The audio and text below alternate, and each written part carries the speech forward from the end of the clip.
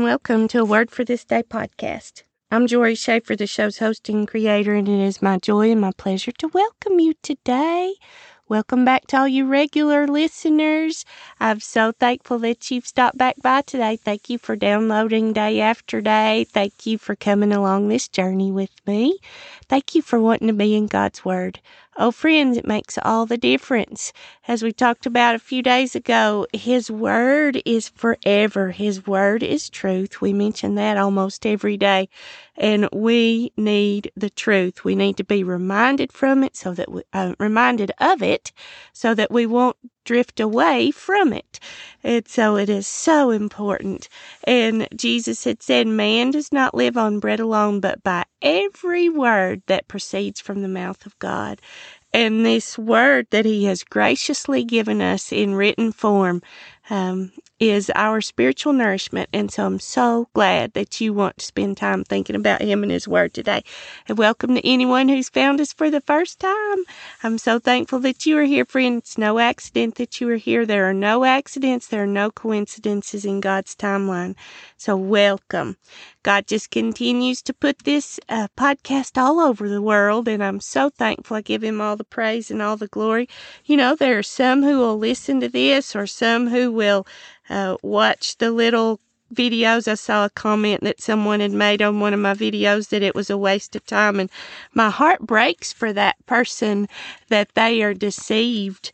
And I pray that you would join me in praying for that person. I don't even know where they're from or what their real name is or anything like that, but oh, friends, to think that spending time in God's Word is a waste, is just, it's heartbreaking, because that's how we learn of Him. That's how we learn of His Son. That's how we learn how much He loves us, and also how we learn how we can be made right with Him. And so I'm just excited for us to spend time here today. I'm excited for us to think about His Word. I would encourage you to continue sharing this podcast with friends, family, neighbors, strangers. Don't worry if you share it and someone doesn't like it. Don't let that discourage you. If God puts it on your heart to share, you do what He puts on your heart to do, and then He takes care of all the details. You don't have to worry about what other people think about it. And so I'm just thankful for you. I'm thankful that you do share and that you do tell people about it. Please know that I pray for you frequently. I continue to pray that the Lord would draw you closer to Him and give you more of a desire to know Him and His Word.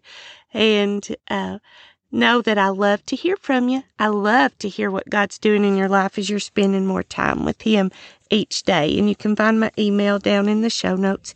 It's awordforthisday@gmail.com. Well, our verse for January the 31st. This is our last day of January.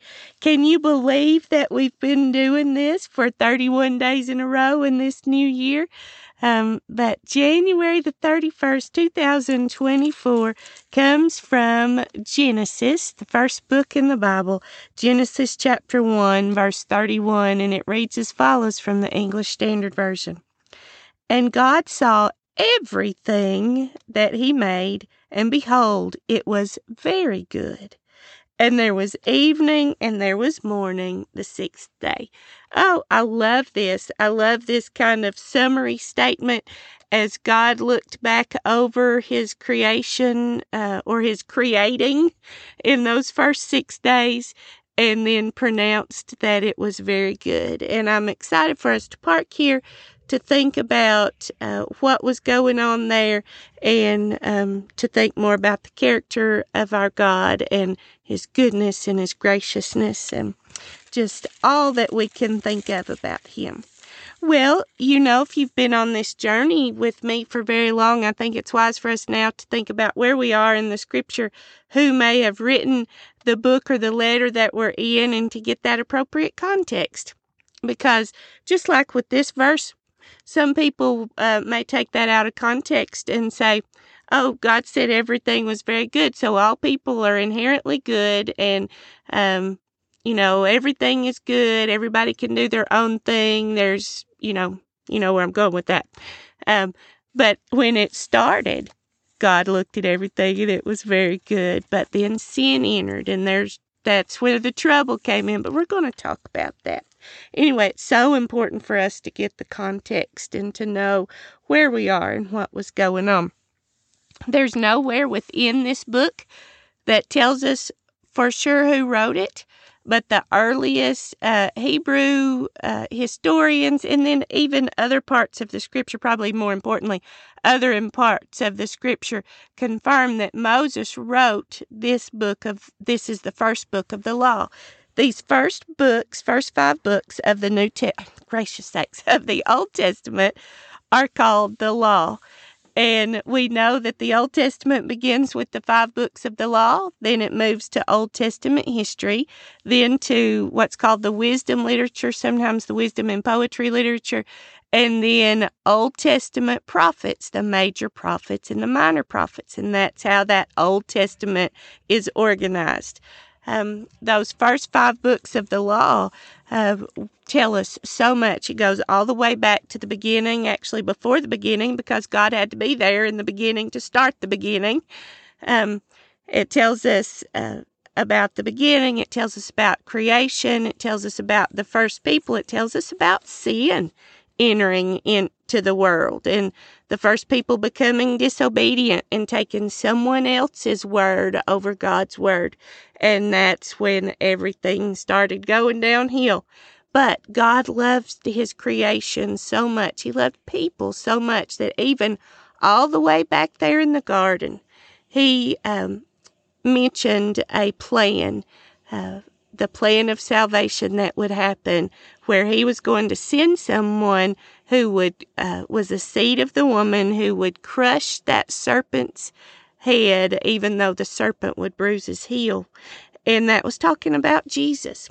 But Genesis tells us about the very first people. It tells us about the people becoming so wicked that God started over. He sent a great flood, and he killed every living thing on the earth except for Noah and his wife and his children and their wives. There were 8 left.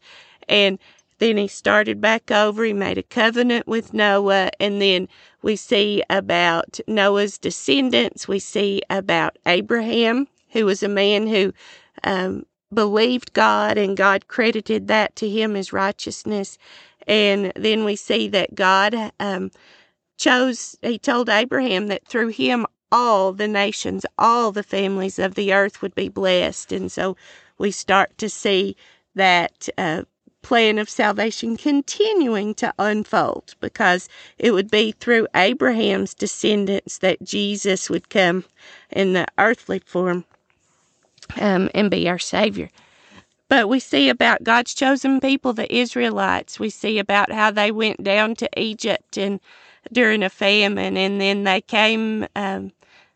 became enslaved, and they grew from about 70 people over the course of 400 years to at least over 600,000 men, and it's thought that there were 2 to 2.5 million people total that grew. They grew into that large number while down there in Egypt and under slavery. And God sent Moses to bring them out, and that's what we hear about in Exodus. And then in Numbers, we hear about more of their time. I forgot Leviticus. In Leviticus, we hear about the law that God gave those people as he was bringing them after he brought them out into the wilderness. And then in Numbers, we hear more about that time in the wilderness. And then in Deuteronomy, we hear about Moses as giving these farewell addresses to these people who had been wandering in the wilderness for 40 years before they were getting ready to go over into the Promised Land. And so that's what we see in the law. And we see in other places in the law that God had told Moses to write these things down. So even though these things in Genesis happened hundreds of years before Moses was born, God gave him this information and told him to write it down, and I'm so thankful that he did. We see in the New Testament that Jesus puts his certificate of authenticity on Moses being the author when he was talking to some of the people, some of the Pharisees who were so intense saying, oh no, we just believe in the law of Moses. And Jesus told them, if you believed Moses, you would believe me because he wrote of me. So right there, Jesus told them that Moses had written this law that they held so tightly to. Moses was the human author, the human penman, but God was the ultimate author. We read that all Scripture is breathed out by God and profitable for teaching, correction, reproof, and training in righteousness, that the man of God may be complete, equipped for every good work. And so God inspired through his Holy Spirit Moses to write these words and told him exactly what to write down. We read in different places. And so the beginning of Genesis goes all the way back to the beginning. As we mentioned earlier, that word Genesis that we have comes from a Greek translation of the beginning of the book, which means origins. And so that's where we get Genesis. But the Hebrew title for this book comes from the Hebrew word of the first three words of the book. So theirs will be translated in Hebrew in the beginning, and that's how they name this book. And the other books of the law are that way as well. But we see that this goes all the way, as I mentioned, back to the beginning. It says, in the beginning, God created the heavens and the earth. The earth was without form and void, and darkness was over the face of the deep, and the Spirit of God was hovering over the face of the waters. We talked about yesterday, and I just love how God puts this together, that Jesus and the Holy Spirit were there in the beginning. We see right there about the Spirit being there. But remember when I talked to you about when we look up this word God in the Hebrew, that Hebrew word is Elohim, and Elohim is a plural word. And that tells us that there was more than one there with God. And it was God the Father, God the Son, God the Holy Spirit. And when you think about Jesus was that word, God spoke the word. Jesus was there. We know about how Jesus is light as we read in, he was that true light that we read about in John chapter 1. And that light was the life, that life was the light of men. And what did God start with first? He started with the spoken word, and he spoke light into the darkness. I just love that. I love that's how creation began. But we go through, and I would encourage you to go and spend some time reading back through this first chapter of Genesis. Each of the 6 days of creation, on the 7th day God rested, but he worked each of those 6 days. Now this world will tell you, and there are even people who claim to be Christians who say that this was not a 24-hour day like we have, and each day was hundreds of thousands of years and all of this stuff. No, God's word says that it was a day, says that he created the world in 6 days. He created the heavens and earth in 6 days. And I choose to believe that because there are things in this world that we take on faith. And I think that is one of the big tests of faith. Do we believe all of God's word, or do we pick parts of it and try to fit it into man's wisdom? We've talked a lot already this month about how God's ways are much higher than our ways, how his thoughts are much higher than our thoughts, how the wisdom of man is but foolishness to God. So when people try to rationalize and put in worldly wisdom to explain away creation and how old the earth is and all of those things, I would just encourage you not to make that mistake. Don't go by carbon dating. That's fallible. Don't go by all these other things and people that talk like they know what they're talking about. Go back to God's word It's true. And I do think that is one of our big tests of faith. Do we believe that? But anyway, I would encourage you to go back and reread about these 6 days of creation. And I'm going to pick up on that 6th day and read forward to our verse for the day. And then we'll park a little bit longer here and see what we can learn about God and His creation. But let's pick up right here in Genesis 1:24, and it says, "And God said, Let the earth bring forth living creatures according to their kinds, livestock and creeping things, and beasts of the earth according to their kinds. And it was so. And God made the beasts of the earth according to their kinds, and the livestock according to their kinds, and everything that creeps on the ground according to its kind. And God saw that it was good. Then God said, Let us make man in our image." There we go again, where it tells us that there was more than one there with God the Father, God the Son, God the Holy Spirit also, after our likeness. "And let them have dominion over the fish of the sea, and over the birds of the heaven, and over the livestock, and over all the earth, and over every creeping thing that creeps on the earth." So God created man in His own image. In the image of God He created him, male and female He created them. "And God blessed them, and God said to them, Be fruitful and multiply, and fill the earth and subdue it, and have dominion over the fish of the sea, and over the birds of the heavens, and over every living thing that moves on the earth. And God said, Behold, I have given you every plant yielding seed that is on the face of all the earth, and every tree with seed in its fruit. You shall have them for food, and to every beast of the earth, and to every bird of the heavens, and to everything that creeps on the earth, everything that has the breath of life, I have given every green plant for food." And it was so. And here's our verse. "And God saw everything that He had made, and behold, it was very good. And there was evening, and there was morning, the 6th day." You know, I love this. God's ways, as we talked about, are much higher than our ways. His thoughts are much higher. He had a very specific order that He did things. And when we get here to the end and we've seen that He had made the land, and He had made, of course, the light and darkness, and the sun and the moon and the stars, and the land and the vegetation and the fish and the birds.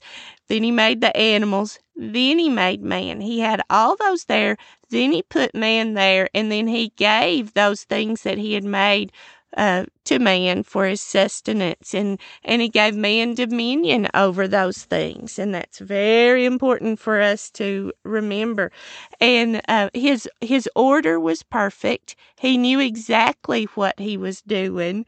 And then at the end of each of those other days, He said, "And God said it was good." But when He had his whole creation done, God looked at everything He had made, and that collective creation, He said, "This is very good," because He knew it all the parts were there. It had all fit together, and it was before sin had entered, and it was very good. And then there again, He says there was evening and morning on the 6th day, which tells us it was a 24-hour day. And as I just mentioned, if we think about why God may have called it very good, I'd really believe it's because, of course, He had created it. His Son was there, as we've talked about, and He was very much involved in creation, as we see in Hebrews 1 and Colossians 1 and John 1. God, Father, Son, Holy Spirit were all there together. How could it not be very good? That's before sin entered the picture. That's before people turned away from God. But He had set it up the way that He wanted it to be, and it had been undefiled by sin. But then once that original sin came in, once Eve decided to take the serpent's word over God's word, God had told them that they could have everything, they could eat of every other tree in the garden except for one. And where did Satan go to tempt Eve? Where did that serpent go? With that one thing. I mean, there was abundance of other choices, but they went to the one thing that God had said, leave that alone, and chose that, and that disobedience, with that disobedience, sin entered, and that's when death began to enter. The wages of sin is death, but the free gift of God is eternal life in Christ Jesus our Lord. It's a free gift, and God loved us so much, like we read in John 3:16, that He sent His Son into the world, that whosoever would believe in Him should not perish but have everlasting life. God loved us so much, even though mankind messed up how the plan was supposed to be by turning away, by sinning. God still made a way because He is so good. He is so gracious. He is so loving. He is also so just, so holy, so righteous. And I'm thankful He did make a way for us to come back to Him. And I just want to close with this last little section from Psalms. I would just encourage you to spend time giving God thanks and praise for His goodness and His graciousness, and thank Him that He would forgive us for when we have let sin rule in our lives, but thank Him and praise Him that He made a way for us to be reconciled back to Him through His Son. Listen to this, Psalm 103, verse 1. Bless the Lord, O my soul, and all that is within me. Bless His holy name.